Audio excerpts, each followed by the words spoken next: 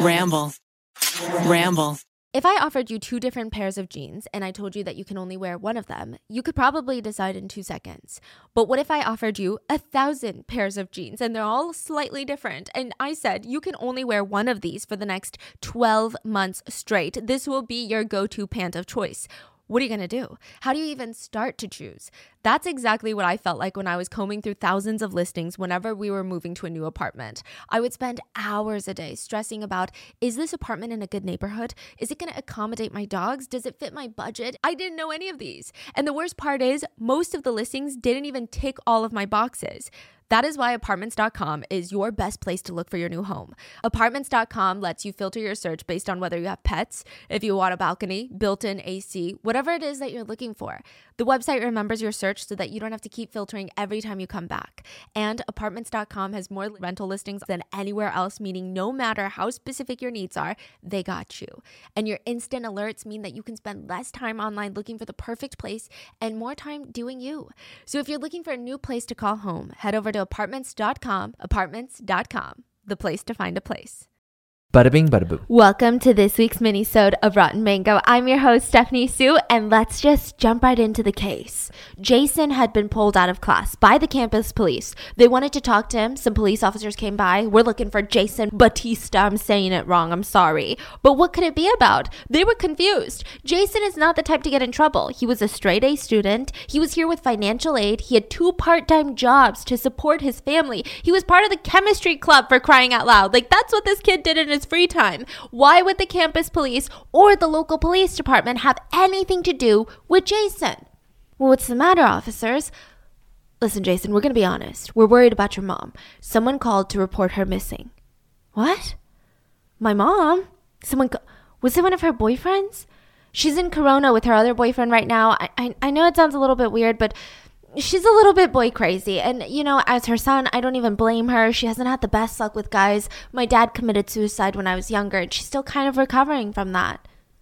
Okay, Jason, that's fine, but we need to make sure that we cover all of our bases. Why don't we go home, search the apartment, see if we can find any clues to see where your mom might have potentially gone? Yeah, I mean, of course, I'd be more than happy to help. Like, I definitely don't want to see my mom missing or anything. Jason was calm, he was cool, he was collected on the outside, but on the inside, he was panicked. You see, Jason hadn't gotten rid of his mom's head or her hands yet. And what if the police officers find them in the closet? As always, full source notes are available at RottenMangoPodcast.com. But yes, you guessed it, there's a really good book on this case. It's called Such Good Boys by Tina Durman. Now, when I tell you that this is such a good read, I'm talking one of the best deep dives on this case out there. I think because this case has a lot of layers in terms of mental health. I think just reading this book was just a big wake-up call to the things that we already knew. You know, the mental health then and still now, the way that it's treated, it's not great. I mean, it's just asking for something to happen. It's causing a lot of suffering for everyone. The person dealing with the mental health obstacle, but also those around them. And this is like the exact situation of that. So let's get into who was Jason's mom. Jane Batista. Let's start with her childhood because I think it's really enlightening. There's a lot of crazy stuff that happens. She was born in this incredibly small town in Illinois to a very, very wealthy family, actually. Her dad's name is Don Osborne. He worked for a local boating company. He had a very modest job, but his parents, they were filthy rich. They were loaded. They had founded and run the company called Funderburk Builders.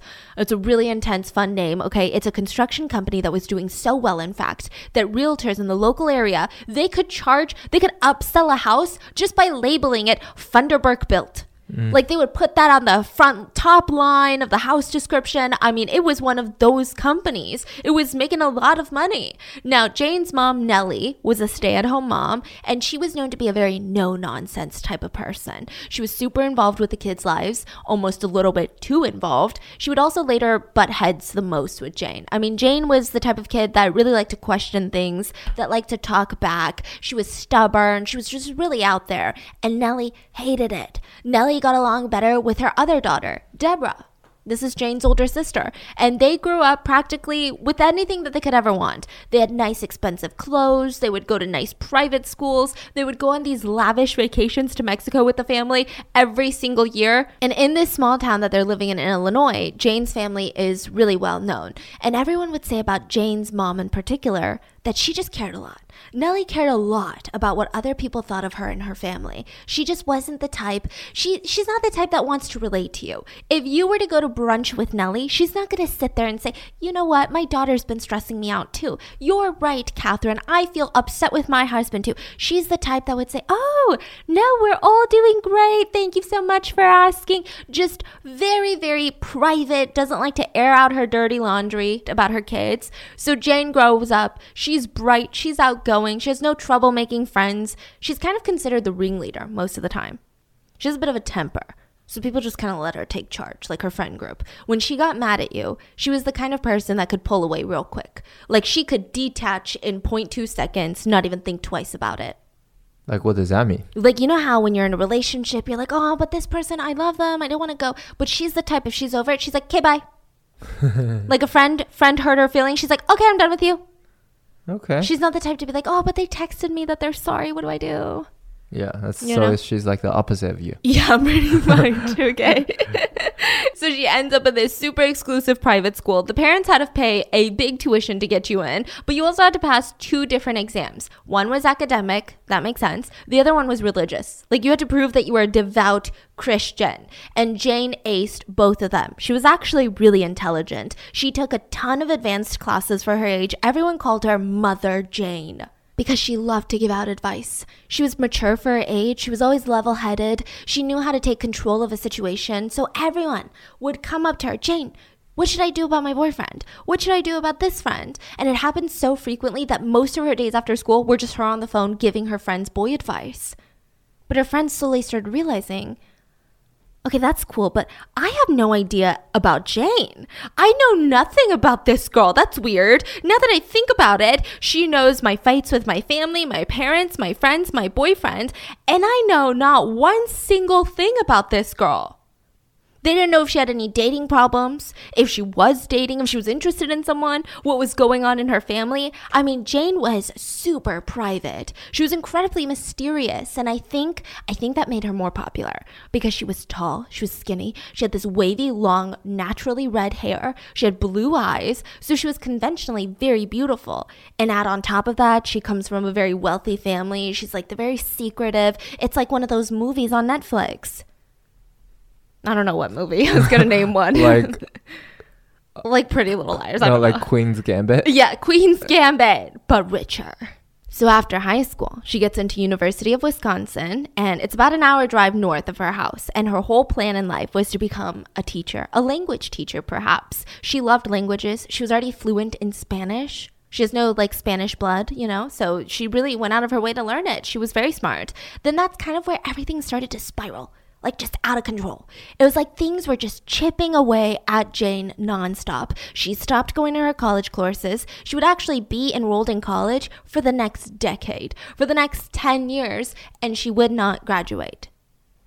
So it was just on and off. She started fighting more with her family, especially her mom, Nellie, who she was so mad at. Okay, so she resented Nellie because Nellie always had a favorite, and it was very clear. Deborah was the favorite. Now, I don't know if you know this. I'm sure you do because we watch Netflix movies. It's because, when rich families, they have a favorite child, it gets a little more tense.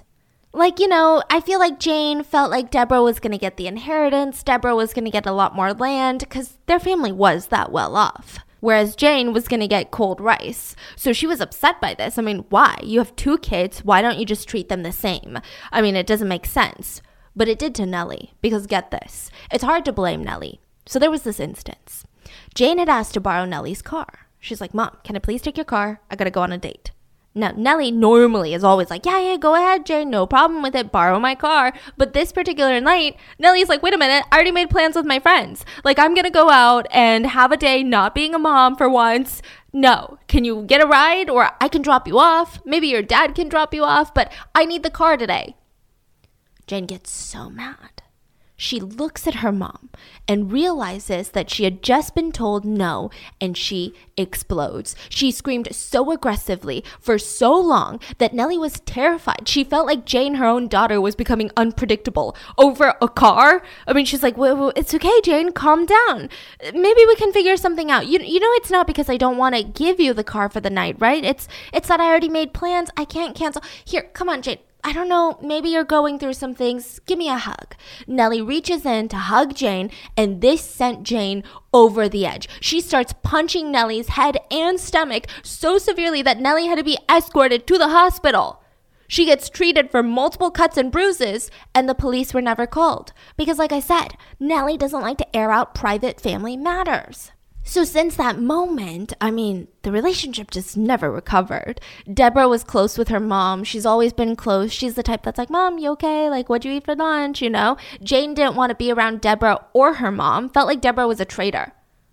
Deborah, you're a kid too. You're supposed to be my sister. You're supposed to be on my side. It's us against the parents. Why are you taking Mom's side? The only person that could somewhat calm down Jane was her grandma, May. So Grandma May and Jane had this really close bond, and Jane loved going over to the grandparents' house to just do these small chores because at the end of it, Grandma May would slip her a bunch of cash. She'd be like, here, take this, which I'm sure was quite a bit. She'd always say, this is for my girl, and would just stuff cash in her pockets. The grandma and grandpa are the wealthy ones. Yeah. Okay. So while Jane's in college, she meets her future husband, Armando Batista. Now, they had some friends in common, but Armando was actually not a college student. He was working as a local handyman. He had recently immigrated from Belize. He had immigrated with his sister in order to find a better life. And he was broke. He had no college education. He couldn't even afford it, but he was really good at his job, and he was just trying to make ends meet. He was trying to be a part of the American dream. Now, if you compare that with Jane's family, he really didn't have much, you know? I don't know if her family would have been content if she brought him home, but he felt so lucky that Jane was interested in him. And it seemed like that's kind of exactly what she wanted. Her friend said that she always tended to date a lot of lower social class guys, which sounds horrendous. But I mean, who even cares about that thing when you're dating? It's not like we're in the 1800s. Nobody cares about social class. But people said it was strange because Jane didn't do it for love. It just felt like Jane did it because she could have the upper hand in the relationship. She could feel superior, or she felt like her partners were more likely to put up with her abuse if they were of a lower socioeconomic standing. And she liked being the dominant one. So after 1 year of dating Armando, they travel all the way to his home country, Belize, and they get married. Now, Jane's only 19 years old. Not a single member of Jane's family was there. And honestly, I don't even know if they knew until after the fact. So you're thinking, okay, well, maybe Armando's parents are over the moon. They're like, yay, wow, American dream. Like, you fell in love and she's beautiful, you know, all of these things. She's American. But they were not happy. They hated Jane. Armando's family did not care that she was upper class because she was rude. She was mean. She was despicable. So Armando's parents had offered them to stay at the family house while they were in town. And I'm sure the house was not up to Jane's standards of being an upper wealthy class woman, but they just wanted to show their hospitality. So of course you just go because these are your in-laws. You don't say no to your in-laws. Are you kidding? But Jane demanded Armando get a hotel room for them in Belize. But this could have been fine if Jane was paying for it, or if she knew that Armando could afford it, but he couldn't. So Armando had to ask his super sad mom, can I borrow money for the hotel room because my wife doesn't want to stay with you guys, for meals, for taking her shopping around town. And it just left this like really nasty taste in his family's mouth. Like, just what's wrong with this girl? So the couple returned to America and they start their newly married life, which was not spectacular. Jane's parents cut her off once they found out that she had gotten married. Now, they did not cut her off emotionally. It was just one of those situations where they were like, hey, I think it's time for you to be an adult. I don't think you're good at money management. I don't think that you're appreciating our generosity. I think it's time for you to get a job and just have a taste of life, right? I really don't think it's like, Armando is not up to standard. I'm going to cut you off of the inheritance because he's, not rich. I don't think it was that. So she went from being in this upper class family, having the best of the best things, the best expensive clothes, to essentially being in poverty with her new husband. They moved into a low-income housing complex called Hickory Manor Apartments, which, like, I don't know, the name is a little strange, okay? So because Armando was only working odd jobs here and there just wasn't a stable income. So Jane gets a job at an electrical plant. She's working in a clerical position at Cherry Electric, but their finances would only get worse because after 8 months of being together, Jane gets pregnant. And she gives birth to Jason. And she starts panicking. She calls up her high school friend Joyce and is like, can you watch my child while I go to work? Now, it's kind of implied that this whole exchange was free. Like, Joyce was like, sure, like, I have kids of my own, so I guess what's another one? So she's like, yeah. But it only lasted a couple of days because Jason gets a diaper rash. You know, when you don't change their diaper enough, they get a rash on their butt. Yeah. And Joyce is so confused because she said, anytime I change my kid's diaper, I change Jason's diaper. I mean, they're the same age. Yeah. I change him as often as I do my own baby. And my baby's doing fine. I don't know. I'm so sorry. And Jane just looked at her in a very calm, scary voice, said, it's okay, Joyce. I'm not upset with you at all. I just think it's better that someone else watches him. And leaves. Within a few months, Jane is not liking this life. She's like, really, Armando? Like, you couldn't all of a sudden make $1 million because I have a baby? She was very upset. So she takes the kid. She takes Jason. She leaves, gets her own apartment, applies for government assistance, and is trying to make it as a single mom. So Armando's coming home from work every day. She's gone. The child is gone. He's depressed. He's like, this is the love of my life. These two are the only things that matter in my life. Like, I gave up my family to be with this woman. They were so mad at me. They hated Jane. So he finds her and he's like, please take me back. What did I do? I'll do anything. I'll do anything you want. I'll pick up after myself. I'll work harder. You don't even have to work anymore. I will work 20-hour shifts. Like, I can do it. But she kept pushing him away, literally shoving him away, shoving him out of her apartment, shoving him through the hallway, threatening to have him deported if he keeps this up, which wasn't true. I mean, you can't just like threaten people here on green cards to deport them. It's a very Karen move. And he was scared though. He didn't know. He didn't know how much power she could have. So he goes back home, and for the next couple of days, he can't stop thinking about it, how much he wanted to be with her and his child, have a happy family, and in one last desperate attempt, he tried something. That day, Jane had gone to work as usual. After work, she picks up Jason, runs some errands, and it's around 6 p.m. when she finally starts driving back home.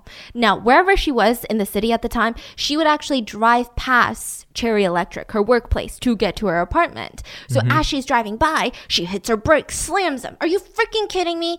Armando came to my workplace? What's wrong with him? This is so unprofessional. I'm not even at work. What if he goes inside asking to talk to me and my coworkers are like, ugh, what's wrong with her? Jane did not like that, you know? Maybe she was like her mom. She didn't want her dirty laundry out there. So she pulls over, gets out the car, and she's storming to Armando's car, just like stomping her feet in the parking lot. He better not have gone inside. And then she gasped in horror. There was blood all over the inside of his car. He had taken his own life in the car. Gosh. There was blood all over the car seats.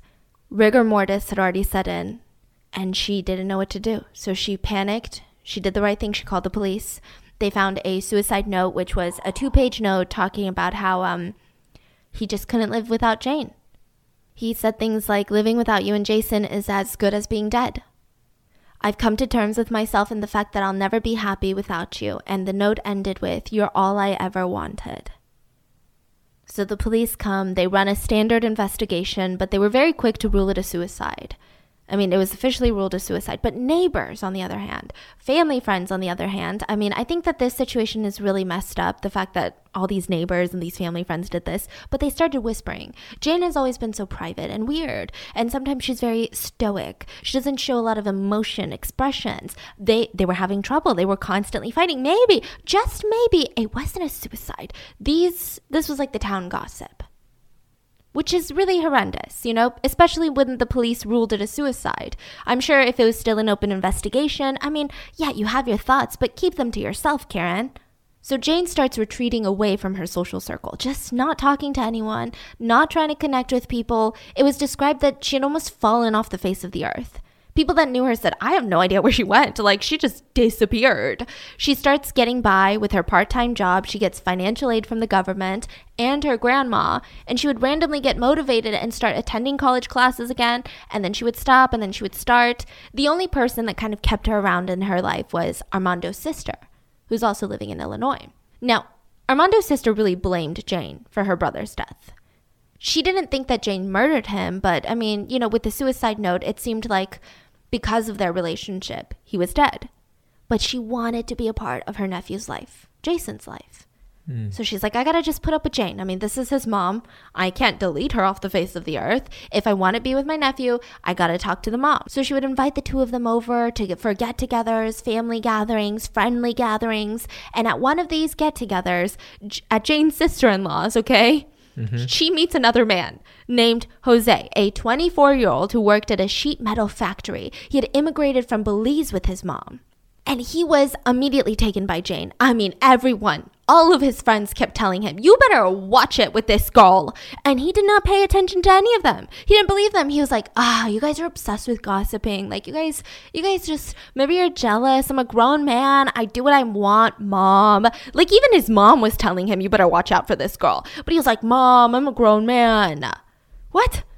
So he asks out Jane, and they start dating. Now, it's said that they had a great time. They had fun. Jane was actually super happy during this time. They would go on these cute dates at the beach, and Jose treated Jason like he was his own son. Jane would even pay for all their dates because Jose wasn't making a lot of money. And Jose really, really, really likes her. He even cut out all the drinking in his life. He had been abusing alcohol for years. But the minute that he met Jane, and the minute that he found out that Jane had a kid, he was like, I can't drink. Because his dad growing up was a raging alcoholic who beat him when he was drunk. So he's like, no, if I'm going to be a good father figure for this kid, I'm not going to drink at all. Wow. So yeah, very admirable. For the first 3 months, I mean, it was straight out of a romance novel. But just for those first 3 months, because then Jose moved in and he finally saw what everyone was talking about. Her temper, oh my God, it was out of this world. This is how he describes Jane. She could be two different people. She had a personality, very nice, okay? 2 seconds later, she was a bat out of hell and I couldn't please her. Then later, she would feel sorry and she would start crying. So it's just a lot. Jose thought, okay, it's not that alarming because it's probably still PTSD from Armando's suicide. I mean, think about it. She even forbade him from ever mentioning Armando's name. So in one of those weak moments when Jane is crying, he thought, okay, maybe I can help her with the trauma. I can help her get over it. Hey, Jane, why don't you want me to ever mention Armando? Is it because even the act of bringing up his name is too much pain? Is it the thought of it hurts you? Is that why? Is it because you're not over it? It's okay. You can open up to me. And in between sobs, she looked up and said, oh no, that's not why. It's because I hate that motherfucker. Oh. So from that point on, Jane thought, well, if you brought it up, I'm going to start bringing up Armando. And she would accuse Jose of being just like Armando. Anything that he did that she didn't like, she would scream, just like fucking Armando. And Jose noticed a pattern. Anytime that he was showing affection or hanging out with Jason, Jane would get mad at him. Jane didn't just hate Armando. Jane hated his son, which happened to be her own son, Jason. What? And he's like, world? He's just a baby. It's not his fault. Sometimes Jose would be playing with Jason and Jane would scream, what are you doing? He's not even your son. Sometimes Jose would spend what very little money that he had to buy Jason a toy or to pick up his favorite meal, hamburgers. Jane would freak out. Why are you doing that? Why are you spending money on him? Don't buy him anything. What's wrong with you? Jose could not report her because at the end of the day, she was still considered a competent caregiver. She was not showering Jason in love and affection, but she wasn't technically neglecting him. He was bathed, he was fed, he was properly dressed, he was clean. So technically, CPS is not going to do anything. Even if CPS knows you're abusing kids, I mean, these days they're like, okay, bye, have a good one.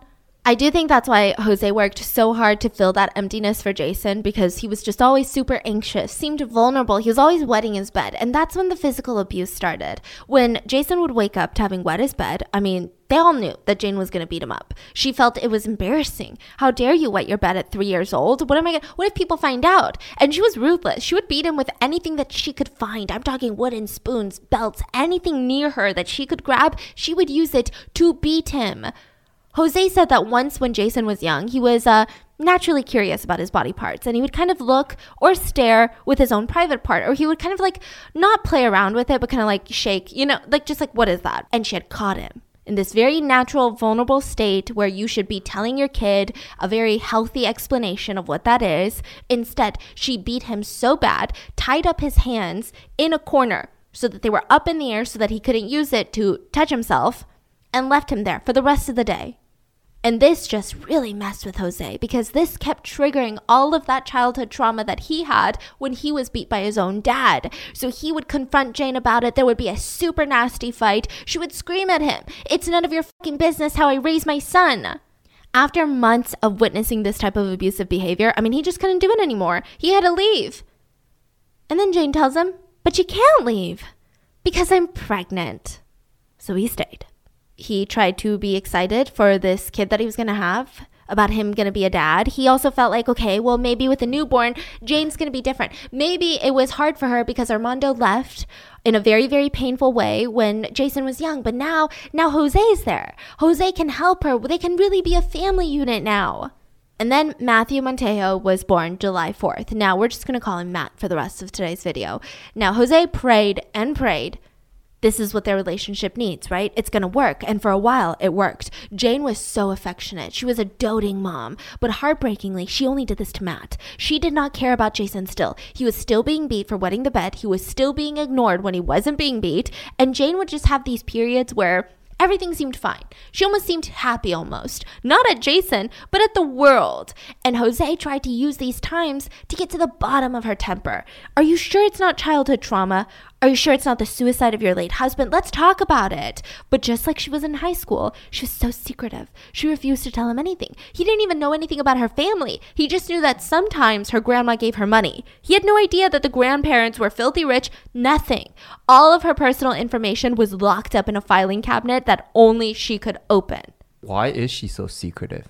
I have no idea. She just doesn't want to open up at all. Yeah, but then it gets weird later. I love meal deliveries. In fact, I love everything about having my meals delivered straight to my doorstep, except the delivery fees. That's why I signed up for the Dash Pass, an exclusive membership from DoorDash that lets you make an unlimited amount of fee-free orders for eligible orders. Whether it's food from your favorite restaurants, groceries from across town, or anything in between, the Dash Pass can get you $0 deliveries and lower service fees on eligible orders. That means you can easily save money at your favorite restaurants and grocery stores. The Dash Pass practically pays for itself in 2 orders on average. The math is mathing. Plus, Dash Pass gives you special access to exclusive promotions and menu items, and all of this for only $9.99 a month. Open the door to $0 delivery fees and savings you can't get anywhere else. Sign up for Dash Pass today only on DoorDash and get your first 30 days free if you're a new member. Subject to change. Terms apply. My dog Mango has been with me through some really crazy times in life. She's been with us for the past 10 years. If you guys don't know, Mango is my little French bulldog with half hair. Okay, she's fuzzy only half the time. And she is literally the glue of my family. I have quite literally named an entire podcast and a YouTube channel from my dog Mango. She is the reason that these channels exist. But 3 years ago, Mango was diagnosed with this autoimmune disease, and she was always at risk of excessive bleeding. Her fur was falling out in clumps. It was a pretty stressful time in my life. I was constantly emotional about Mango being in pain, and then I would get so stressed out every time I started going over the vet bills. Every time we took her to the vet, it was like thousands of dollars because her condition was so difficult to treat. And I am just so thankful that we had savings to cover it. I wish I had known about Spot Pet a few years back. It would have just eased so much of that stress. Our partner, Spot Pet Insurance, is here to share a message today on how they are a secret weapon against the unexpected. Because with Spot Pet Insurance, you can get up to 90% cash back on eligible vet bills. Our dogs are always there for us during our hardest times, and we need to be there for them too. Go to spotpet.com today and get a quote instantly. Visit spotpet.com. Paid ad from Spot Pet Insurance. Waiting periods, annual deductibles, co-insurance, benefit limits, and exclusions may apply. For all terms, visit spotpetins.com/sample policy. Insurance plans are underwritten by either Independence American Insurance Company or United States Fire Insurance Company and produced by Spot Pet Insurance Services, LLC.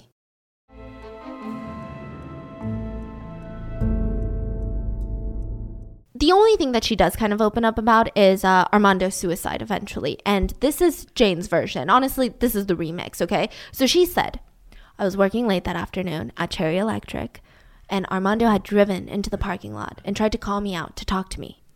And I left the building. I got into his passenger seat because I'm like, oh God, I don't want to create a scene for my coworkers. So I'm sitting in the passenger seat of his car. Jason's in the back, and I talked to him for a few minutes. And at some point, while I'm sitting in the passenger seat, he takes out the gun and he shoots himself. What? Jason was in the back and I was next to him. There was blood everywhere. We saw the whole thing. I was hysterical. So I got out of the car. I pulled Jason out. I ran away with him. We drove home. But then I was like, wait a minute. I should probably call the police. So we drove all the way back and called the police. But because I didn't want to, stress out the police and make it seem weird, I just told them that I found him already dead. So she changed her story years later? Yeah, so the speculation is either this is what happened and maybe this was like one of those situations of like egging someone on to commit suicide. Maybe she had egged him on in the car, or she's just lying. And so she claimed that's why she hates Armando so much, because he killed himself in front of me, and for me, that left me traumatized. Jane also spoke terribly of her own family. She said that she hated her parents because they only liked Deborah. So for example, when Deborah got married, her parents got Deborah a car and a house and land as a gift. And she got what? A freaking stand mixer? A blender? Now, to be honest, I do think that's unfair, but I'm sure there was a reason. Maybe they felt like Jane was irresponsible with money because she was, But I don't know. I don't know why they did that. I'm going to be real. That's kind of messed up. So she would say, I'm smarter than Deborah. I'm more deserving, but it's always Deborah, Deborah, Deborah. They always love her more. She would insinuate to Jose that it's because her parents were evil and they were racist, and it was because she had married someone that was an immigrant. Now, that's not really true. I will say that I put a lot of blame on her parents for not getting her the help that she needs, but they hadn't really cut her off because she married someone of a lower social standing, and definitely not because of their race. It just seemed like she wasn't being a responsible adult. Now, do I think that they should have just cut her off cold turkey and not gotten her help? No. But that's a little weird. So Jane had gone to one of her very few visits with her family. Jose stayed home to watch the kids. And when she gets back, she's in one of the worst moods that he had ever seen him in. And she's just screaming, I hate my fucking family. I hate them. I'm never going to see them again. I refuse. So Matthew, who's only 6 months old, he's crying. I mean, he hears his mom screaming hysterically. He's confused. He's a 6-month-old. And she walks over, picks him up, and she drops him. Now, was it an accident? I don't know. Jose didn't care. He was like, I don't care if that's an accident. Jane was abusing Jason, and he was worried for all the past 6 months that Matthew would fall victim to her abuse too. So he gets up in Jane's face and tells her, the next time you do that, I'll kick your ass. And then he slapped her across the face. So she fought back. Jose grabbed her throat, threw her on the ground, and he retreated to the kitchen to cool down. Was that okay? No. But he goes to the kitchen. He's like, I feel like I'm going to do something if I don't calm down. Jane follows him, grabs a knife, and starts screaming, you're not leaving me. I will kill you before you leave me. And she had tears just streaming down her face. Now, this caused a bit of a ruckus. The neighbors heard this. This sounds alarming. Imagine you just hear through your walls, I will kill you before you leave me. Like, you're going to call the cops. So they call the cops. They show up, and Jose admits to hitting Jane, and he gets sent to prison for battery. Okay, I guess he is leaving her. Yeah. So Jane files a petition to drop the charges after he spends 3 months in prison, and Jose was released. And enough was just enough. I mean, this was good for no one. She was really bringing out the worst in him. I'm not saying that was okay. I'm just saying, he's like, I know this is a bad situation and I got to get myself out of it. So he packs up his things and he leaves, and she's just begging, please, you can't go, you have to stay. I mean, this is the opposite of Armando. And so for the next couple of months, he tried to move on, but the only problem was, in order to see his son, he had to talk to Jane. And so the more that he talked to her, the more that he felt like, okay, she seems to be doing good now. Maybe she realized that was really bad. Maybe she wants the family to work too.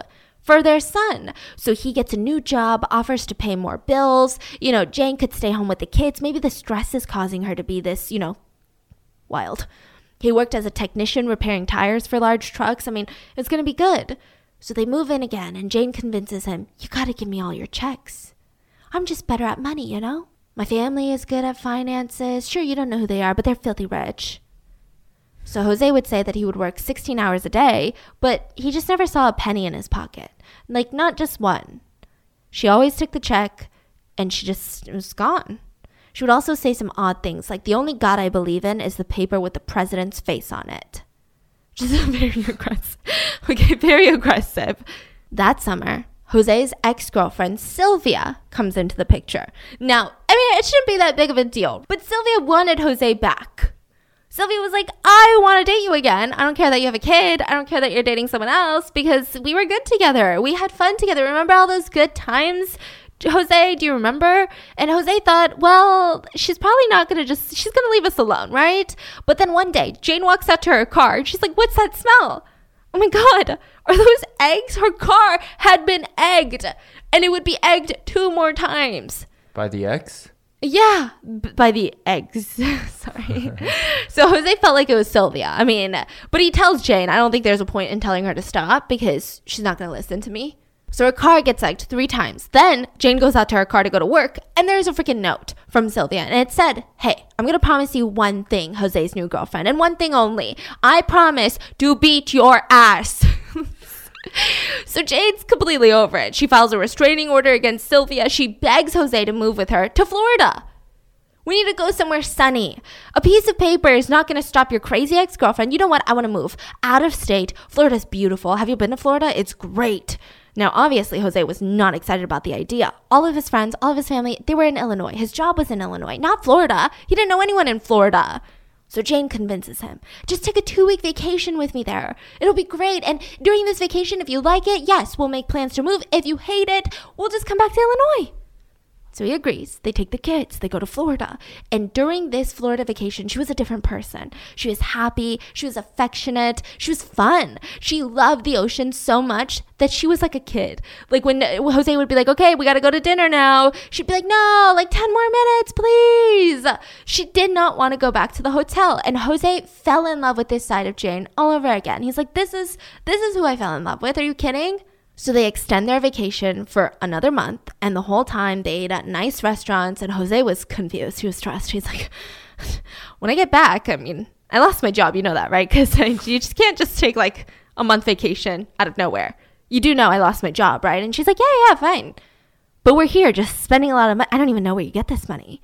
That's okay, Jose. Don't stress. I have plenty to cover our expenses. What? Where's that coming from? I said, don't worry about it. It's handled. So he doesn't ask questions. They stay in Florida for another month. And she went, they go back to Illinois. And she goes back to being miserable. And this time she starts changing her tune. You know what? I don't want to go to Florida. We need to move to San Diego. I want to start fresh. So where does she get the money from? Her grandma. Yeah. Just a ton of money from her grandma. So the family packs up their bags for San Diego. Jason's 6 years old at this point, and they drive all the way to San Diego from the East Coast. They take turns driving. Everyone sleeps in the car because they can't afford motels at the time. And it was a rough ride. I mean, the whole car ride, Jane is taking her anger out on Jose, punching him, hitting him, scratching him. He said that he would try to talk to her, but then eventually they just straight up had a boxing match. Like they just straight up started boxing each other in the car while they're driving on the highway. When they get to San Diego, Jose finds a job almost immediately, and Jane finds them a 2-bedroom apartment. Now Jason starts going to school, but instead of being happier like they were in Florida, Jane starts acting strange, like really strange. She threw out any meat and insisted that all of them only eat lettuce and vegetables. I mean, okay, that's fine. Super random. It's out of nowhere. But let's just do as she says. She also still favored Matthew over Jason. Jose started to suspect it was colorism and racism at play because Jason was a lot darker in complexion. Meanwhile, Matthew was more pale, like Jane. He just couldn't think of any other reason, especially because once they had moved to San Diego, Jane became a raging racist to practically every single race, okay? But specifically Mexicans.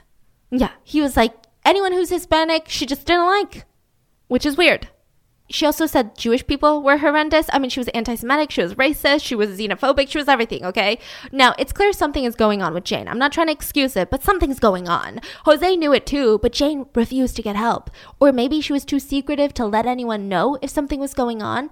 Experts would later believe that she was suffering from paranoid schizophrenia and narcissistic personality disorder. So if that were the case, Jane is now in her 30s, she's not getting treatment, things are only getting worse, Jose's getting sick of her ways, and she starts doing some very alarming things. She starts accusing him of cheating on her, and she was so obsessed with this idea that she would go through his things, his wallet, she would make up these random phone numbers, write them down on pieces of paper, and run to Jose and say, where did you get this? Who gave you their number, huh? Maybe she had gotten the whole idea from an incident that had taken place. When Jose was at work, he had befriended a male colleague who said, you know what, come over, let's watch the game. I don't know what guys say, okay? Let's play games, let's watch the game, something like that. And he wrote down his number for Jose, and Jane found it. Now she flipped out and she called that number, and a woman picked up. It was the coworker's wife. And she was like, oh, okay, Jose, I think that's, he works with my husband, right? But Jane didn't care. Even when this whole thing was cleared up, Jane was still so upset. She grabbed a knife and stabbed through all of Jose's clothes, shredded practically every piece of clothing that he owned. So he's near his tipping point and he wants to leave. But she would scream at him, if you leave, I will march down to the sheriff's department and tell them that you're sexually abusing your son and you will never see him again and you will be deported. Okay, Karen. So with that, he said the same thing. He said, okay, Karen. And he packed his bags and he left. Now, the next couple of months, it was going to be really rough for Jose. He would have to find a new job, a new apartment, and finally, Jane would have him visit with the boys. She would actually bring the boys to him to visit, and he was surprised that she allowed this. He thought for sure, no way in hell is she going to let this happen. That is, until he realized Jane was using every visit as a way to keep her eye on Jose, make sure that he's not seeing anyone else. So one day he was working on his female neighbor's car, and Jane popped in with the boys for a surprise visit. And she sees this woman, she sees the car, and she looks at them back and forth in silence, and then starts screaming, "Who's this whore? Is this your new whore?" I mean, he didn't know how to calm her down. He's like, what are you talking about? This is my neighbor. This is not a whore, first of all. And then, the neighbor's probably like, who you calling whore? He's like, I don't know how to de-escalate this situation. So he's like, get into the car. So the neighbor gets into the car. He gets into the car and they take off. Okay. He's just thinking, let's just put some distance between me and Jane. But Jane follows them and a high-speed chase ensues. And it was only when the neighbor turned into the local police station did Jane drive away. A few weeks later, Jane stops by again, and this time she sees a woman leaving Jose's apartment, and she was pissed. She said, "You owe me child support. I want it right now. I'm calling the police and you'll never see the kids again. I want it right now." He's like, what? This is so random. I mean, this was supposed to be a visit. You should have told me prior to this. So he gives her all the cash that he had on hand. But was she happy? Absolutely not. She storms inside and starts going through his things. Is someone sleeping here? The next person that sleeps on your bed, I'll kill her. I'll kill her. So she breaks his TV in his room, storms into the kitchen, and she noticed that Jose had been cooking dinner for 2 people. It was going to be a dinner date. So Jane picks it all up, smashes it onto the ground, and with that, Jose decided, this is horrible, he decided to punch her in the face twice. She ran off with the kids. 4-year-old Matthew saw the whole thing happen, and Jane rushes to the police and tells them, "Oh my God, my ex-boyfriend beat me because I wouldn't have sex with him. He tried to rape me." Jose gets called in for questioning. The police show him a picture of Jane. Now, she had bruises everywhere, all over her body. Her entire body was black and blue. Now, it's speculated that Jane had given herself more injuries, which honestly, still not okay that Jose had punched her, but that's not okay either. She had added a lot for the police. Jose pleads guilty to felony spousal abuse, and he gets 1 year in jail and a $100 fine, but he only spends 3 months in prison. When he gets out, he calls Jane to see if he could see the boys, or see if she was okay. Maybe he should apologize, probably, for what he did, but when he dialed, her number was disconnected. He showed up at her apartment. All of his suspicions were right. She had vanished. She was gone. He had lost his baby boy, his entire family gone. He would never figure out where she had gone with their kid until he would later see them on the news. But we know that Jane not only moved a few miles away to a 2-story house in a middle-class neighborhood, but she was living a huge upgrade from the apartment that she was formerly residing in. All thanks to her grandma. She was loving this new life. She dressed the part. She wore these short, stylish skirts. She kept her long hair curly. It was always freshly done. The neighbors noticed that her house was always a revolving door of people. That's what the neighbors said, not me. They said that she had so many guys coming in and out of that house, it was impossible to tell who was who.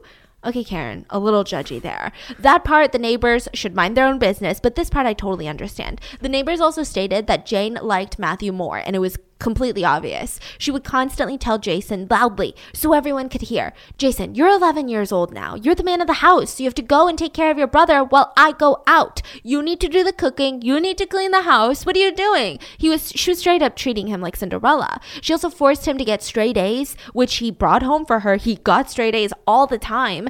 And it's not because she cared about his future. It's because she could brag.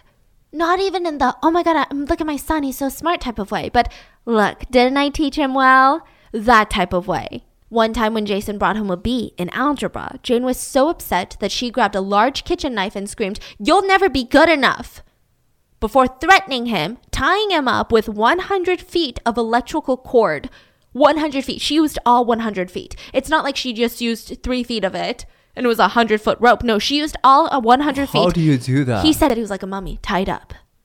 Left him tied up in 100 feet of electrical cord for 4 hours. So she probably forced him to stand there while she just went round and round and round and round. Anytime Jane was frustrated, she would lash out at Jason. Matthew was never really yelled at, rarely beaten. It was always Jason. One day, a neighbor saw Jason sitting on the curb sobbing. "Oh my God, what's wrong, sweetie? Are you okay?" "Yeah." "Then why are you crying?" "I can't get inside." "Is your mom not home?" "She is, but I was making her mad." Now tell me why this neighbor walks away. It's like, okay, well, have a good time, sweetie. Walks back to her house and realizes that it would be nighttime until he's let back into the house. There was always cuts and bruises on Jason's body. I don't know why people didn't get involved, but they didn't. And Jane, meanwhile, is living up her single life, not even thinking about CPS because nobody's calling them at this point. And she befriends a freshly divorced neighbor by the name of Paula. Now, Paula is like, let's go to the clubs. So these two single people on the street, they start hitting up the clubs. They start shopping for clothes for the clubs. Her uniform on these nights out were usually leather skirts and fishnet stockings. Now, this is a suburban neighborhood.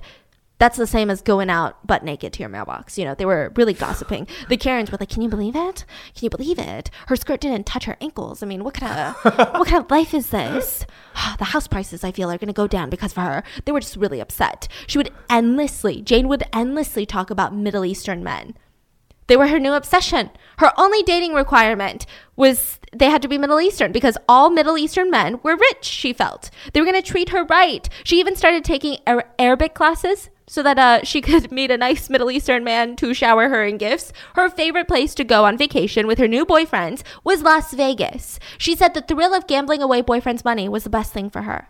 Wow. That's crazy because, like, I don't care whose money it is. I don't like gambling it away. Like, even if it's someone I don't like, I'm like, God, money's still money, bro. Yeah, but she was like, no, I love that feeling. I love dating someone and just robbing them blind. Love it. It's great. So it's around this time. Just love seeing their net worth go down and down. Down and that's like very counterproductive. No. Yeah. So it's around the time that Jason turns 13. He felt like something was wrong with his mom. Up until this age, he had no idea. He just thought that all moms are like this. And it all happened when he started trying to buy a pack of cards, like Pokemon cards. They're $1 a pack. And Jane was furious. How did you buy that? How did you buy that? Huh? Are you stashing money somewhere? Where do you have money? How are you hiding money from me? Where do you get the money? Are you stealing money from me? You're not supposed to have any money. You don't deserve any money. Where did you get the money? He's like, what's wrong with you? She beat him so badly with a belt, it accidentally hit his eye, which caused it to swell shut. This wasn't even the alarming incident. This was just another casual day for Jason. The alarming incident happened when they were driving for a family trip to Las Vegas. It was just Jane and the two boys, and Jane was in a great mood most of the time. The boys were thankful. They were amazed. They loved Vegas. They had never seen anything like this. I mean, they grew up in a small town. They lived in San Diego. It's nowhere near as crazy as Vegas, right? It's beautiful, but not crazy as Vegas. They're just enjoying the strip, and on the last night of their trip, Jason is sitting in the motel room, turning on the TV, and a singer was performing a hit song called Barely Breathing. Jason was amazed. The vocals were there, the performance, wow, the vibes, the stage presence. But his mom pulls him aside and says, you know that guy? That guy singing? On the TV, Jason. Yeah, I don't know him. She goes, well, let me let you in on a little secret. I know him. We met at a bar. We briefly dated. And you know all those songs that he's singing that you seem to love so much? Your mom wrote those. I wrote those songs. He used me, and now he's getting rich off of that. Okay, what is Jason gonna do about that? Yes. Yeah, what is this 13-year-old gonna do about that, Mom, right? So he's super confused. What? And that's not all, Jason. Now he's trying to kill me. He's trying to kill all of us. Wait, what? So this kind of set her off. For months, she was paranoid that music industry executives were spying on her. Like out of nowhere, she stopped leaving the house. She stopped using phones, refused to let the boys use the phones. They were going to trace them through the phone. That's what she said. Do you want your mommy dead? They're going to trace us. They're going to kill us. She spent hours holed up researching this singer, buying his CDs, reading the cover sheets inside and out. She found his management firm in Boston. And she said, I need to put an end to this, boys. I don't want your money. Tell them, boys. Tell the manager, I don't want his money. Just stop trying to kill me. Tell them. She looked up the manager's number, called nonstop. When she realized that Duncan, the singer, never wanted to talk to her, she told the boys it's because he couldn't admit that he stole her work. And from that incident, her paranoia only got worse. She was convinced that everyone was out to get her. She felt every single... She felt that every single Mexican on the face of the earth wanted her dead.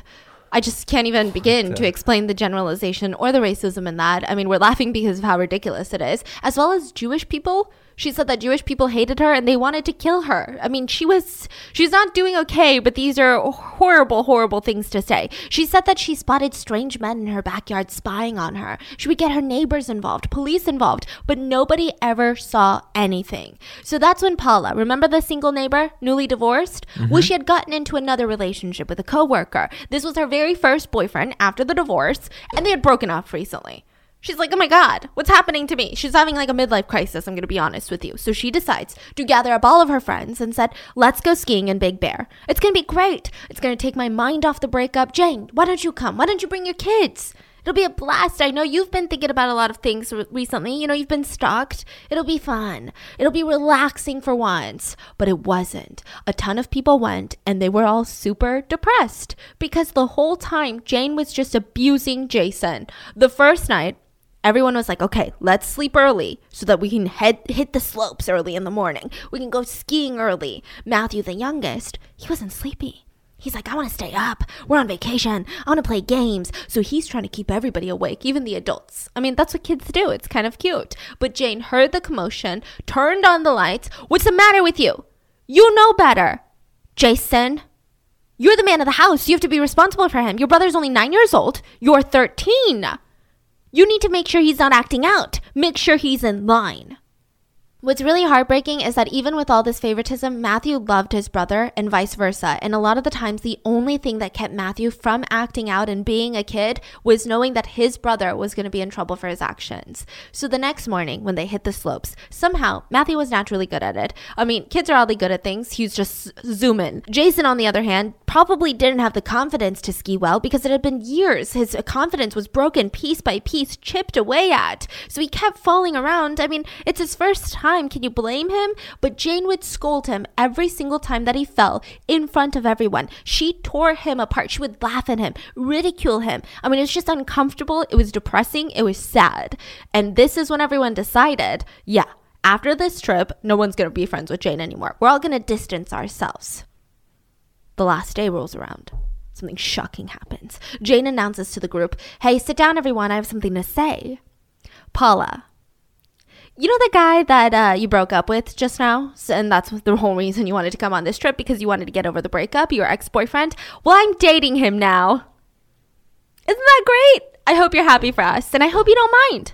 So she's a shitty friend, too. Yeah. So Paula's like, what the fork? I mean, that's not okay. So they end up going back from the trip and she's trying to distance herself. Paula ends up dating a new person, you know, just trying to get away from Jane. But the next couple of months, Jane would frantically call Paula in all hours of the night, screaming, the illegals are here. She was referring to anyone who looked remotely Hispanic. She assumed that they were automatically Mexican and that they were here illegally. So yeah, I mean, disgusting. The couple would rush on over, which honestly I wouldn't. If you're like, the illegals are here, I'm like, okay, you racist, you deal with it then. Have fun. She's like, there, in the bush. He's been living in the bush. He sleeps there at night, right there. Do you not see him? They didn't see a thing. Police would get involved. They never saw a thing. One night, Jane knocks aggressively on her neighbor's door. Rosemary. Listen here, Rosemary. It's all your fault. If you didn't hire those Mexicans to do your yard work, they wouldn't be living on my roof. What did she just say? on my roof. They're living on my roof because you hired them to do your yard work. Not under your roof? Do they live with you?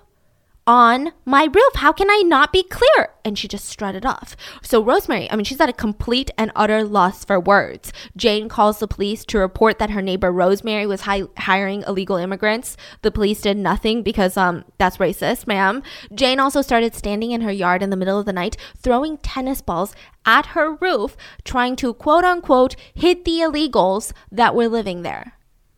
And nobody's calling anyone for help? Or? Nobody's calling anyone to get her psychological help, like psychiatric help, which honestly, if this was happening with my neighbor, I would not think, well, first of all, you need to call CPS because she has children. Second of all, she needs help. Yeah, it's racist, but she needs help. She called another neighbor at 3 a.m, who happened to be a firefighter, the neighbor. And she says, listen, I've got my broom and I'm banging on the ceiling, but it won't get off my roof. What do I do? How does she have everybody's phone number? Yeah. But I guess nobody was bothered enough to call CPS. Jason turns 15 years old, and he seemed to be the only one calling out Jane. He would say things like, Mom, you're acting crazy. You're nuts. There's no one up there. And she would scream, they're coming after me. Don't you understand? You're an idiot. She would kick him, shove him. You're against me, huh? If you're against me, then leave. Jane was so paranoid, she couldn't even keep up the maintenance of the lawn or the house. Her entire lawn by the end of the year was completely dead, and she was so worried that when she moved out, she wouldn't get her security deposit back. So what does she do? She goes out and buys the most expensive soil, lays it all over the lawn, and it didn't work. Because you can't just put dirt over a dead lawn. You have to wet it first. I'm sure there's a lot of different things you got to do. So the soil ended up dying too, and she never watered her lawn. The strangest part of all of this was that the soil was more expensive than her security deposit. So she wanted to soil it to get her security deposit back, but she spent more money on the soil. When I was in high school, I had this ritual every day after coming home from school. I would grab a salty snack, sit down, watch my favorite mystery drama on TV. And recently I discovered the adult version of that, which at the end of the workday, I grab salt and vinegar chips, snuggle up on the couch, and I play June's Journey. June's Journey is a hidden objects mystery game that makes me feel like I'm living inside of a mystery TV show that is very immersive. You play as Detective June Parker, and you just found out that your sister and husband were murdered. This is a fictional story. So you fly from London to New York to investigate, but the clues are just not adding up. So you get to go through these series of scenes from the mansion living room to a lavish garden to a 1920s style New York cafe. In each room, you have to find hidden objects that help you solve the mystery of your sister's death. And in the meantime, a whole lot of unexpected, just scandalous twists are going to happen. There's family secrets, danger, there's romance. I love traveling all over the world with June. Currently, I'm exploring Paris in the 1920s. Because the game is set in the 1920s, it just has the most aesthetic game design ever, and it's so cozy. Whenever I need a break from the suspense, I can pause the story and head over to my private island. Yeah, they give you a private island and you get to customize it however you want for you. I love cottagecore mixed with that old money vibe with a huge mansion and a luxurious garden and even this train rail. June's Journey is the best way to unwind at the end of a long day or just to take a break in the middle of the day when I feel overwhelmed. I can escape all of my problems and turn into Detective June. Discover your inner detective when you download June's Journey for free today on iOS and Android. One guaranteed way to make me cry is just remind me of the lifespan of dogs compared to most humans. Listen, my dogs, Mango, I know, rotten Mango, and Tiger have been with me since before I started YouTube, before this podcast, and I truly don't know where I would be without them. But all I can do right now is spend time with them, take care of them so that they live the happiest and healthiest life that I can give them. Farmer's Dog is such a huge part of that. Farmer's Dog makes it easy to keep your dogs healthy, which can give you more quality years with them. So Farmer's Dog, they make and deliver fresh, healthy dog food, and it's recommended by vets. My vet literally recommended me Farmer's Dog. It's nutritionally balanced and made from human-grade ingredients in safe, clean kitchens. Tiffany has been bringing Cola, her French Bulldog, over, and she keeps some of his food at our house. She said that she's been having such a hard time trying to get him to eat, so I offered her some of Mango's food to give to him. She was amazed. She said that she's never seen Cola so pumped for food. Farmer's Dog is the best option for dogs at all life stages because it's not kibble, it's not canned goop, it's real food. With traditional dry or even wet food options, they're extremely processed. I mean, I can hardly understand the ingredients that go into it, and it's really hard to portion. It's difficult to understand if my dogs are getting the nutrients that they need. Farmer's Dog comes pre-portioned, and it's based on my dog's unique nutritional needs. So Mango and Tiger, they eat different meals, and it's so cool. Farmer's Dog is like human grade food made in safe kitchens. My dogs have been on Farmer's Dog for years now, ever since Mango was diagnosed with an autoimmune disease, and I just noticed so many changes. They've got a healthier coat, healthier skin, their breath is better, and right now you can get 50% off your first box at thefarmersdog.com/mango. Let the Farmer's Dog know that we sent you. So use our code or click podcast after you sign up for your first box. That's 50% off your first box at thefarmersdog.com/mango.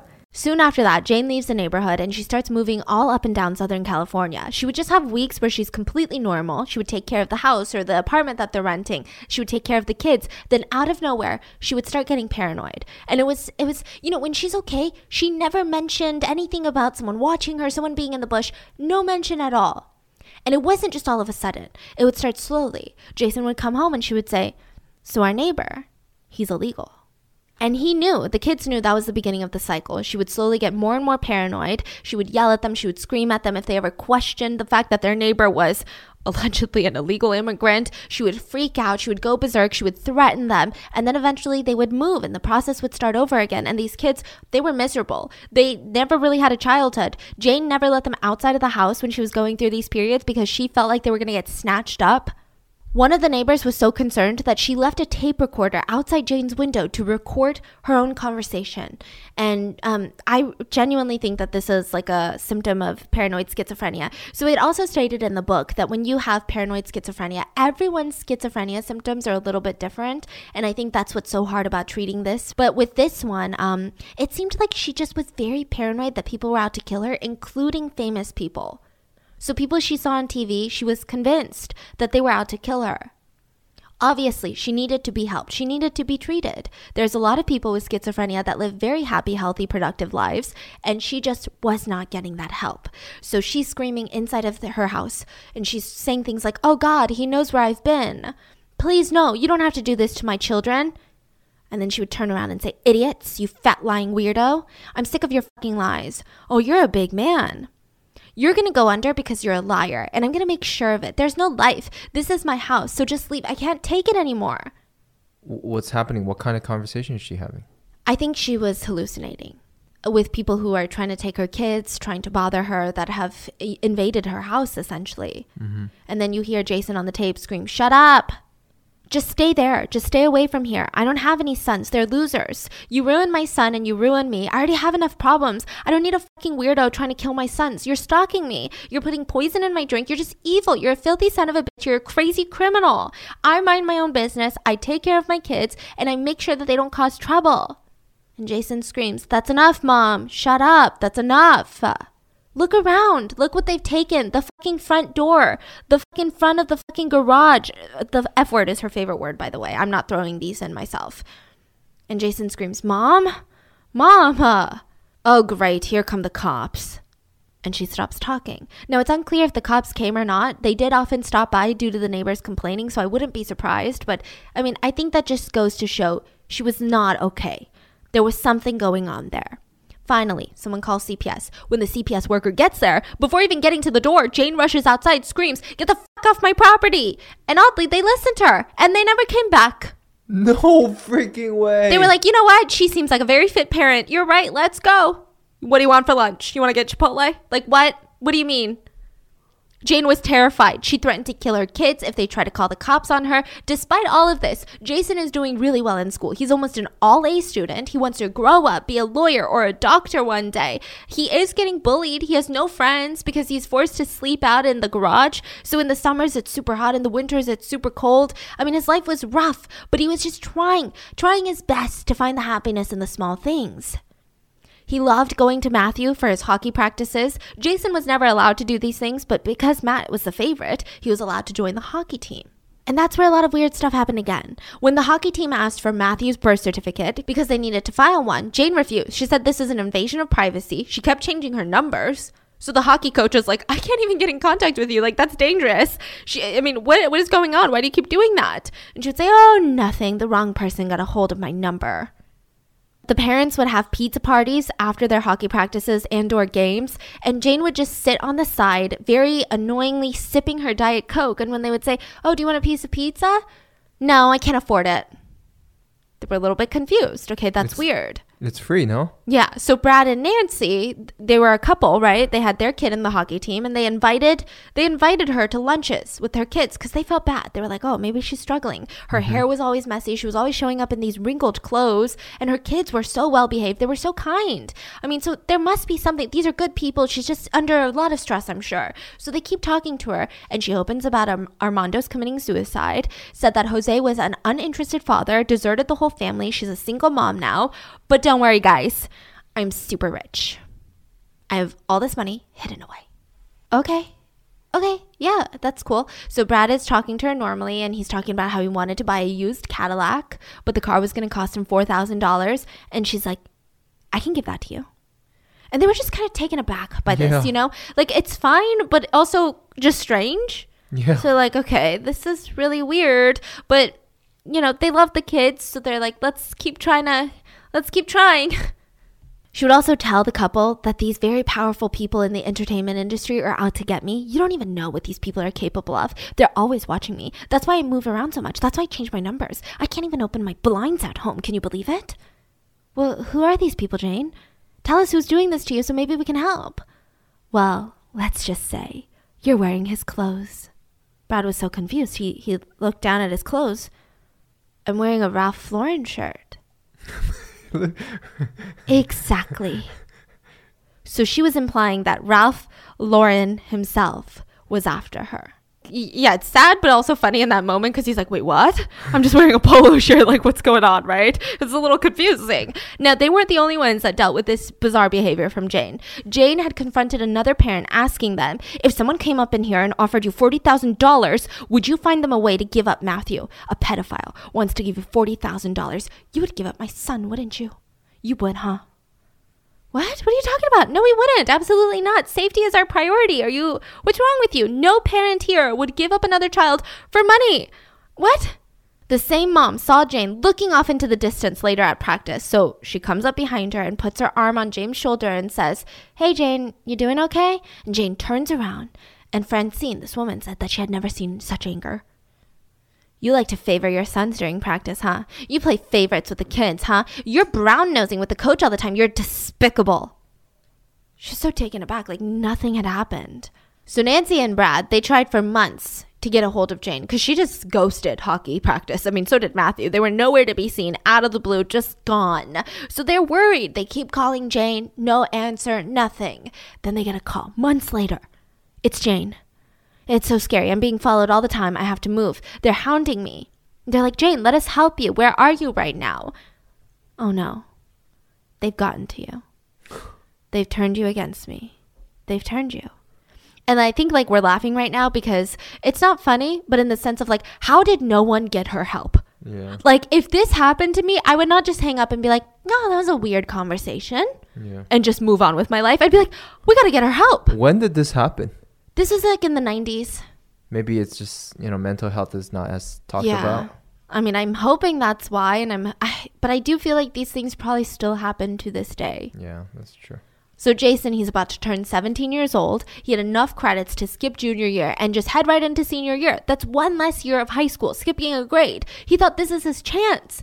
I have a 3.8 GPA. I could apply to college. I could get a scholarship. I could get a computer science degree. I could do anything.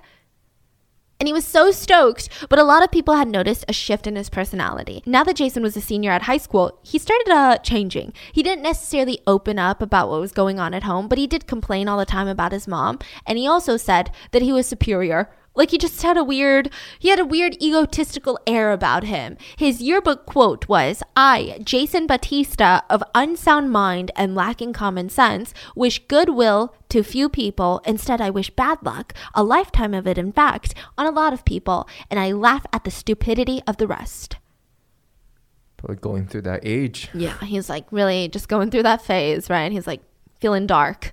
Jane didn't care. I mean, she was super busy with other things. She believed that the new male neighbor that they had that moved down the street was a pedophile, and he was trying to snatch up Matthew. He couldn't be trusted. She would say things like, Matthew, do you hear me? Even your friends can't be trusted. They're all being paid to keep an eye on you. You think your friends are on your side? They're not. Jason would interrupt because he's like, you're freaking the kid out, okay? You're crazy. Nobody's out to get Matt. She's freaking nuts, Matt. Don't listen to her. Who got to you, Jason? Who paid you off? Who paid you? Answer me.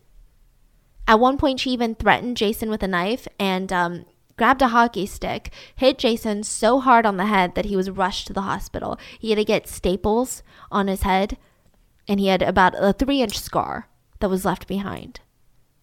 Now, years pass. Jason starts working. He gets into college. He's working part-time. He has his own car. And I think this is really important because it shows that Jason had the free will to leave. Now, am I saying he wasn't abused most of his life? Absolutely not. But I think in this situation, just keep this in mind for later. He had the will to leave. He had the means. He had the money. He was of age. He really could have lived a comfortable life. Like, the school was even offering him a dorm. So he could have genuinely have just left. Maybe it was his brother holding him back. I'm not really sure because Jane really loved Matt. Jane was never that abusive with Matt. It was always Jason. So keep this in mind. They moved to a new apartment complex, and now Jane is convinced that their private lives were being taped inside their house and being streamed on Mexican TV stations. And when she was asked why, or like how, or what, she said, I know this is happening because the Mexicans all know me and they always look at me. Anytime I go out, the Mexicans look at me and they laugh at me. So because of this fear of being live streamed, I guess, on Mexican television shows, she started moving the family from motel to motel, like very dingy ones without even hot running water. The boys were struggling. I mean, Matt pretty much didn't go to school because they were constantly on the move. Jason could barely keep up with his schoolwork. He was missing so many classes because they were always on the move. I mean, it was probably the worst time in their lives. So finally, the winter of 2001 rolls around, and Jane knew that she had to get a place for the family. It was too cold to sleep in the car this winter. So they finally get a place. And at one point, Jason did try to leave and get his own place, and it didn't work. And the only thing that he gained out of that was him telling Matthew nonstop, I wish you were dead. And slowly he started asking Matt, don't you think it would be great if we got rid of Mom? I'm just saying, don't you think life would be much easier without her? Matt would say, I mean, yeah, it wouldn't be great if she got killed or something, but yeah, like if she was gone, it would be great, if that makes sense. Like, I don't want her dead, but like, yeah, life would be easier without her. Matt was not taking Jason seriously at all. Even when Jason started bringing Matt to his college campus to use the computers there, Jason fell in love with this TV show called The Sopranos. It's like a very famous show. And his favorite episode was titled Whoever Did This. Now, the main character, Tony Soprano, would get into a fight with his henchmen. It's about like a mafia. It's about a mob. And he kills him. Tony kills him, drags his body into the bathtub where he cuts off his head, saws off his hands, dumps the body, and it's kind of a mob-style killing because when you get rid of the face and you get rid of the hands, it's very hard for the police to ID the victim. So Matthew, he's spending his time smoking pot with his friends, avoiding his mom. His GPA was like a 1.7. Meanwhile, Jason is trying to study. He's joining the chemistry club. He's making friends. Like, he's finally having a normal life. I think he's having a taste of what life would be like without Jane. And for the time being, it goes really well. Until one day, Jane accuses Jason of molesting Matthew. So sometime in November of that year, the spiral keeps going deeper. Jane keeps saying there's pedophiles everywhere. Anytime Jason tries to tell her, no, there's not, he gets accused of being a pedophile. So Jason pulls Matt aside and says, listen, I can't do this anymore. Can't you see what's coming? We're about to be homeless again. I can't move again. It's going to mess up with my grades. It's too much stress. It's going to ruin my life. We have to stop her this time. I think I'm just going to do it, but I need your help. To reiterate, Jason was 22 years old. He had money of his own. He had a support system of friends. He could leave. Yeah, his brother was there. Yeah, Jason was abused for a long time, but still, he could leave. So Matt patiently listened to his brother thinking he's just venting. There's no way he's going to act on any of this. Who murders their own mom? Maybe it's just a fantasy, right? He told him, I'm not getting involved. Listen, if you're going to do something, I'm not going to stand in your way, Jason, but I'm not getting involved. Like, you sound crazy right now. January of 2003 rolls around, and Jason starts complaining more and more about his mom, but he seemed upbeat and happy. His friends said that he started humming all the time while he was reading his books, and they never really knew what he was singing, but it sounded upbeat. We later find out that Jason was singing, "It really amazes me how I can kill a man and it doesn't faze me." So January 14th, Jason has a typical day, goes to study group, drives home around 7 p.m., sits down in front of the TV and starts watching it. He had finally hooked it up to some cable. Jane's in the kitchen cooking pasta, and then she broke the silence. The man upstairs is a pedophile. I saw his picture in the paper. I'll prove it. I'll get you the paper tomorrow. You never believe me, but I'll get you the paper tomorrow. Jason said, yeah, just leave me alone, Mom. I don't want to hear it. No, seriously, I can prove it. It doesn't matter what you do, Mom. I'm not going to believe you. I don't want to believe anything you say, so stop. The man is just a man. He's not a pedophile. Do you understand? I don't believe you. Yeah, Jason? Well, how do you think the man makes money then? They pay him. The entertainment industry people pay him. I've seen him digging through the trash all the time. Mom, just leave the man alone. He didn't do anything. Oh, I see now. It's you. You're the one being paid. You're against me, huh? All along. You're watching us. The whole conspiracy has you in now. No. Doesn't it? Well, I'm not going to stand for this. Get out of my house. She stormed into Jason's room, opened up a suitcase, started throwing all of his things in there. And he's screaming, fine. You want me out? That's fine. He starts helping her pack the suitcase. Matt, on the outside, is getting more and more nervous. Okay, he's like in the other room, like, what's going on, right? He starts petting the family dog to try to calm himself down. And then he hears a thump. And he stays put. Jason comes out and says, I just strangled Mom. I kicked her to the floor and I strangled her. I don't know what to do. We need to check her pulse. So Matt rushes over, checks her pulse, see if she's breathing. She's dead. Well, now what, Jason? What happens next? Well, we're just going to have to take care of it, just like The Sopranos. Matt knew exactly what that meant. And he's like, oh God, that's horrible. I can't do that. I know, Matt. I know. It's horrible. But there's nothing else I can do. We have to get rid of this body. So Jason starts sobbing and he's like, dude, I just want to kill myself.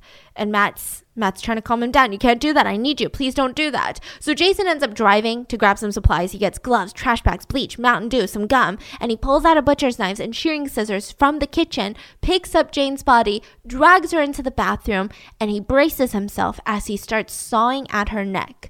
He ends up taking off her head, decapitating her, taking off her hands, and he rolls her decapitated naked body into a sleeping bag and places it in his trunk.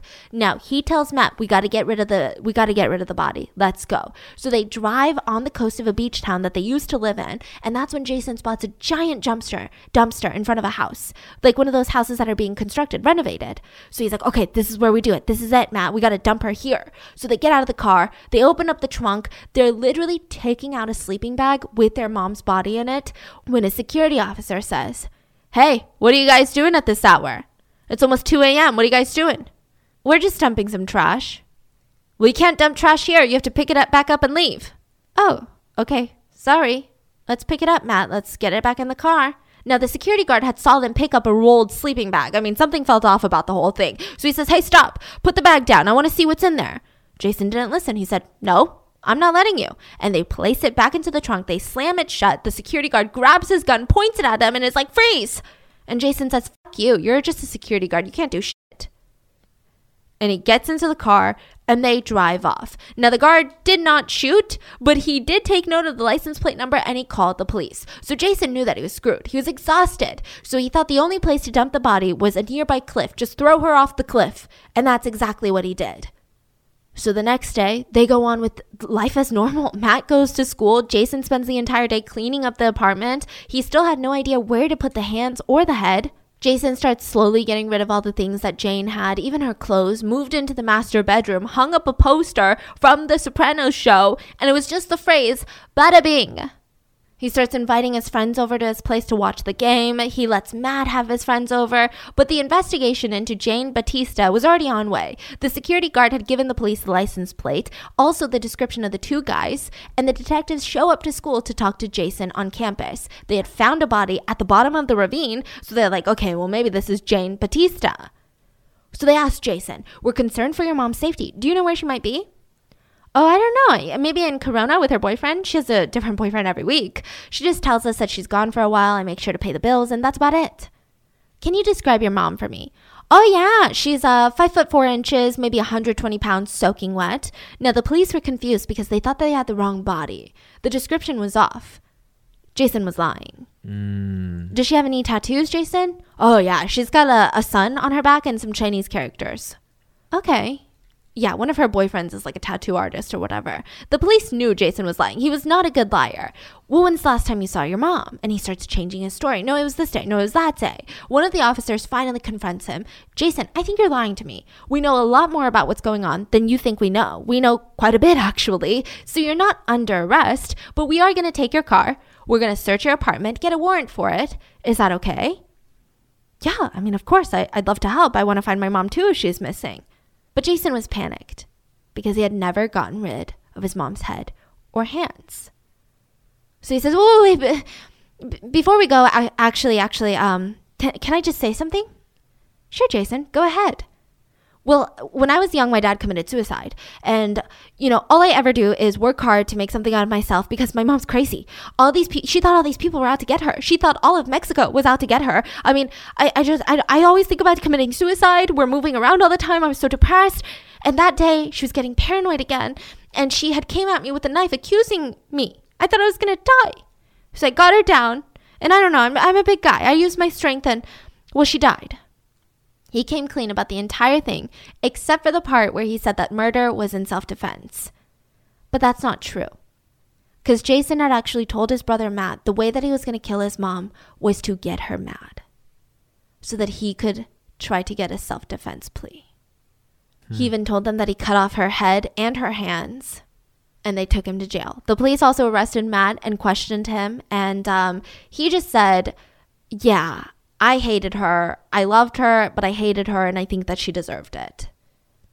So Jane's family, they were mortified when they found out. But Nellie, Jane's mom, flew out, hired the best attorneys money could buy, supported Jason and Matt through the whole ordeal. And it's honestly kind of her fault. If I were to put the most blame on people, it would obviously be Jason, the killer. But it would also be Jane's parents because they had seen the warning signs from the get-go before she even had children. But they're paying for the son? Yeah. Interesting. Yeah, I think maybe it's guilt because they should have done something and maybe the kids wouldn't have been pushed to this, place where they felt that they had to do that. I'm not sure. I am not a Jason sympathizer. I know a lot of people might be, but he had no remorse afterwards. He actually bragged about it. So People magazine had written an article about him. He was on the cover. This case was on the cover and he was bragging about it to people. Yeah, in prison. He was like, oh, I'm the one on the cover of People magazine. I'm the one that killed my mom. Jose saw on the news what happened, and that's when he's like, oh my God, that's my kid, Matt. So he finds him, and Matt was really upset. He visits Matt in jail, and Matt says, why didn't you find me sooner? Why didn't you save me? You knew what she was like, and you just let me live with her. Now, Jose was the only consistent visitor for Matt, which was really good because he was getting wrecked pretty hard in jail. Everyone called him the mommy killer because he was so young. So not the mom killer, but like the mommy killer. Like it's just, meanwhile, when he met Jason, after weeks of Jason avoiding Jose said he was so shocked at how alike Jason was to his mom that he hated. They were both smart, secretive, private, and hard to get to know, and it just seemed like they both had different little motives under the surface. So in 2003, they have their case, their trial. Matt was now 17, Jason is 22, and Matt agreed to testify against his brother so he could be tried as a minor. And he told the court that Jason had planned to kill Jane. And Jason was pissed about this. He actually started a rumor letting everyone know in prison that his brother was a snitch. So putting his brother's life in danger in prison. During Jason's court hearing, he played up the self-defense card, saying that she came at me with a knife. I had to tackle her to the ground. But it didn't matter because Jason was found guilty of first-degree murder. And he was shook. He expected to get manslaughter. He was given 25 years to life. Matt was sentenced to time served. And he wrote to his defense attorney, thank you for giving me a second chance at life. When he was released, he went to live on with his dad, Jose, who told him that you need to follow the rules, okay? These are the rules of the house. You need to do exactly as I say. Matt got his GED. He started helping his dad run the family business. And it seemed like a lot of people in the system, even like the judges, the police officers, the prosecutors, they were very happy to see Matt go. They did feel like he truly didn't know his brother was going to murder his mom. He was so young. He had a whole life ahead of him. He didn't love he loved his mom. He wanted to be free from his mom, but he didn't kill her. He also didn't wish death upon her, Jason, however, he lost his appeal, mainly because he never showed any remorse. And he could have walked away prior to the murder. He had jobs. He had money. His school was offering him a dorm. So he's still in prison today. That is the story of Jane Batista and the Batista family. I don't know what to say. I mean, this whole thing is so sad because I have sympathy for the kids. It's always hard for the kids to be in this situation. You know, they're brought into this world and they're like, what the heck? I got dealt these really crappy cards. But, you know, I really do blame Jane's family more than anything. It's not like they didn't have the resources. It's not like they didn't have the time. Nellie was a stay-at-home mom. It's not like she didn't show these signs. She did. So I think I think Jane's family failed her first. And then she failed her kids. What are your thoughts on this? Oh, and also the fact that Nellie is very crazy about what other people think about her family. I don't know. Maybe that was a reason that she didn't want to get help for Jane. That's kind of my inkling. What are your thoughts? Let me know. And I hope you guys enjoyed, and I'll see you guys on Sunday for the mini-sode. Bye.